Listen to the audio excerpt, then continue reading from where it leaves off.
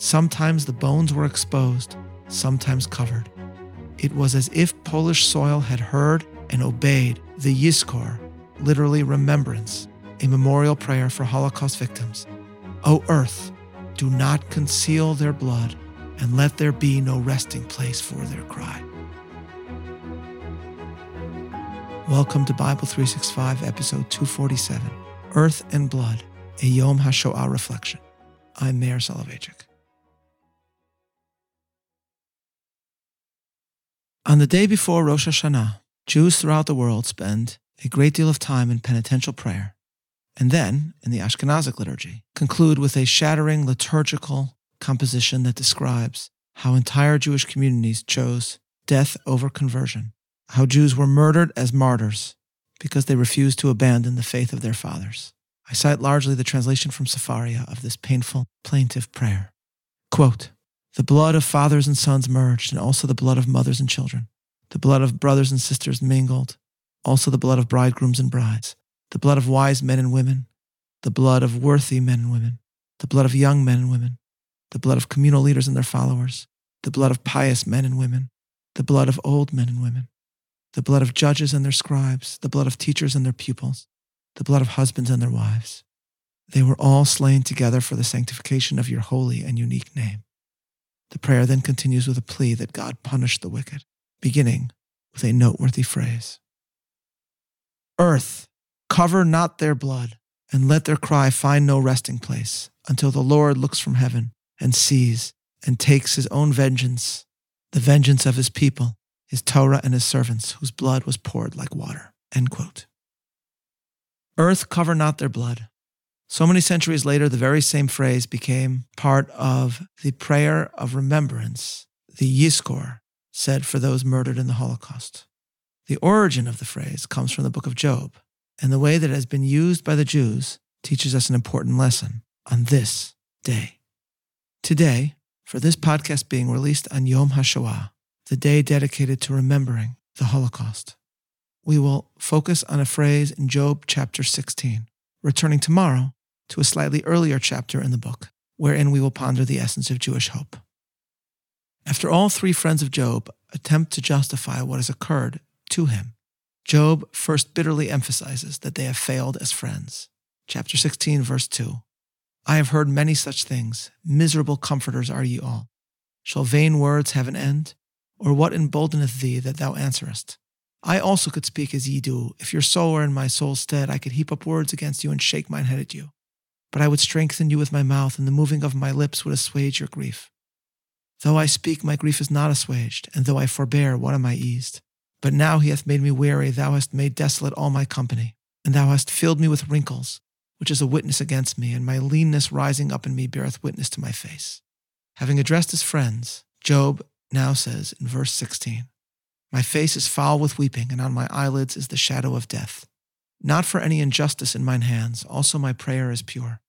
O earth, cover not thou my blood, and let my cry have no place. Also now behold, my witness is in heaven, and my record is on high. My friends scorn me, but mine eye poureth out tears unto God. O earth, cover not my blood." So Job says. The blood to which he refers, as Rabbi Yaakov Medan writes, is not only the literal blood that seeps from the boils that have struck him, but also his very soul, which he painfully pours out before God. The phrase comes from the book of Job, but Jews took it and changed it in their liturgy from "let the earth not cover my blood" to "let the earth not cover up their blood," applying it specifically to members of the Jewish people that were murdered because they were Jews. What does it mean to plead, "let the earth not cover up their blood"? For Rabbi Yaakov Medan, the point being struck in Jewish liturgical prayers utilizing this phrase is a moral and aesthetic contradiction. The world is filled with injustice and evil, and yet nature, seemingly unperturbed, continues as it always did. If murder occurs on a certain site on earth, the grass will still grow there as it did before. And if a massacre defiles a site, the sun will still rise over it. But how can it? As Rabbi Medan notes, this very same theme is struck by the Hebrew poet Bialik in his famous poem, The City of Slaughter, describing the Kishinev pogrom. In graphic and haunting Hebrew, Bialik describes, the murders that occurred. U'maaseh b'yeled shenikra v'yatsa nishmato b'imi, v'hinei gam einav po shoalot cheshbon me'imi. There was one episode with a child torn apart whose soul left him with the words mother, and now his eyes ask for an accounting from me. Bialik further describes how in Kishinev he is haunted by the horror. And then, v'kafatzta misham v'yatzata, v'hinei ha'aretz kiminhaga, and you will jump from there and leave. And behold, the earth goes on as before. V'hashemesh kitmol shalshom tishachet zohara arza. And the sun, as it did yesterday and the day before, continues to pour its rays forth to the ground. Thus the phrase, let the earth not cover their blood, is to ponder the painful question, how can the sun continue to shine? How can nature go on when such evil has occurred in the world? And rightly understood, this phrase, inspired by Job, also summons the Jewish people to remembrance, because we must remember, because nature will not. It is we that are called to never forget and to pray year after year, Eretz al tichasi damam, earth, do not cover up their blood. Today, Yom HaShoah is in the Hebrew calendar the date of the Warsaw Ghetto Uprising. And in his memoir, Rabbi Israel Meir Lau describes his attending in Warsaw a ceremony marking 20 years to the day. Accompanying him was his father-in-law, Rabbi Yitzchak Yedidia Frankel, chief rabbi of Tel Aviv. In what was then communist Poland, the ceremony focused on fighting fascism, with nothing said about Judaism. That awful lacune must have been intolerable for all Jews in attendance, but especially for Rabbi Lau, a survivor of the camps whose rabbinic family had been almost entirely murdered. Then suddenly, Rabbi Lau writes, quote, during a pause between speeches, in a moment of complete silence, Rabbi Frankel decided to take action. Interrupting the ceremony's detailed schedule, he rose to speak, unaided by a microphone, since he was not one of the formal speakers. Rabbi Frankel broke into a spontaneous cry from the depths of his soul, reciting Kaddish for the millions of Jews murdered on European soil. Yitgadal v'yitkadash shemei rabbah, magnified and sanctified be his great name. For years, whenever he would describe that moment, his eyes filled with tears and he recounted the story as if he were again saying Kaddish on Polish soil. When I said Kaddish, I did not see the people around me. I saw only the Jews of Lunchitz, Ripon, Warsaw, and the other Polish towns, and I said Kaddish for them. Around the monument, I saw people who had climbed trees before the ceremony began that night. They had not been invited, but did not want to miss it. They staked out posts in the treetops, and when I finished saying Kaddish, I saw them responding, Amen. I could not hear them, but I saw their faces. They were my choir, my congregation. End quote. This story captures what the phrase, earth, cover not their blood, truly means.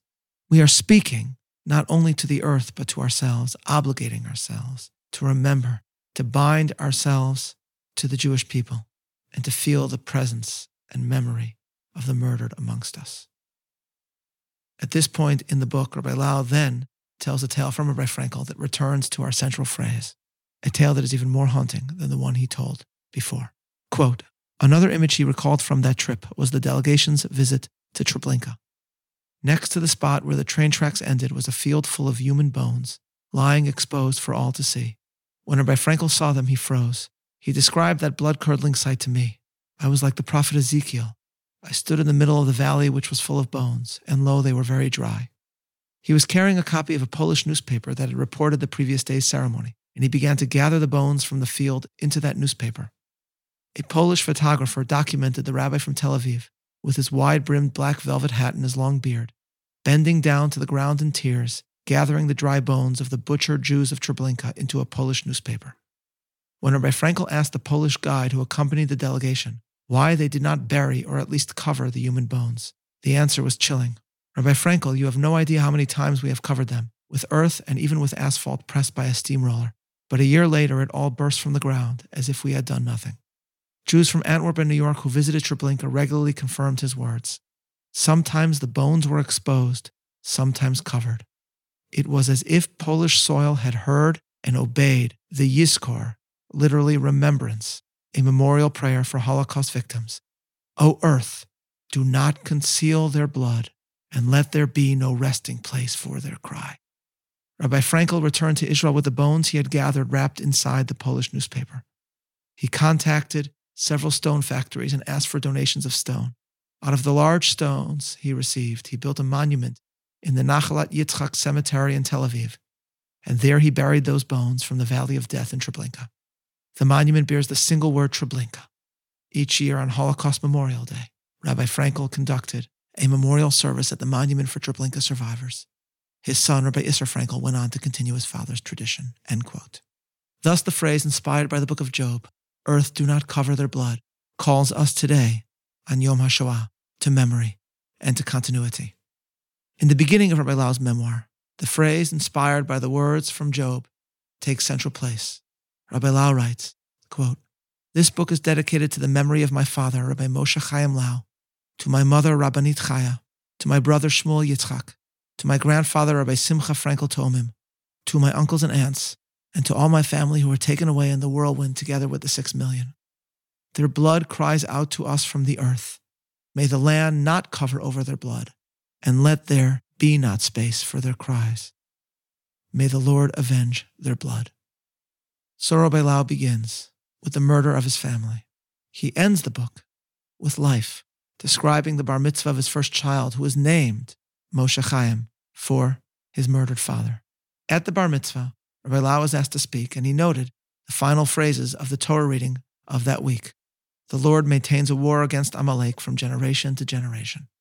Rabbi Lau read this verse homiletically, describing how the battle against Amalek, a term that symbolizes the enemy of the Jewish people throughout the ages, will be waged through generation to generation, meaning that the victory against the enemies of the Jewish people is linked to Jews resolutely raising, teaching, and sanctifying generation after generation in the face of all that had occurred. Rabbi Lau ends his book as follows. Moshe Chaim is the first candle in the private Hanukkah menorah I've been privileged to create. My wife is the base of that menorah, from which the candles our 8 children went out into the world. And I am the Gabbai, whose role is to help light those candles so that they will spread their light and proclaim each in a special way the miracle of the victory of eternal Israel. End quote. Today, on Yom HaShoah, we remember the murdered, and we obligate ourselves. May the earth not cover up their blood. This is Meir Soloveichik, looking forward to learning together tomorrow. Signing off.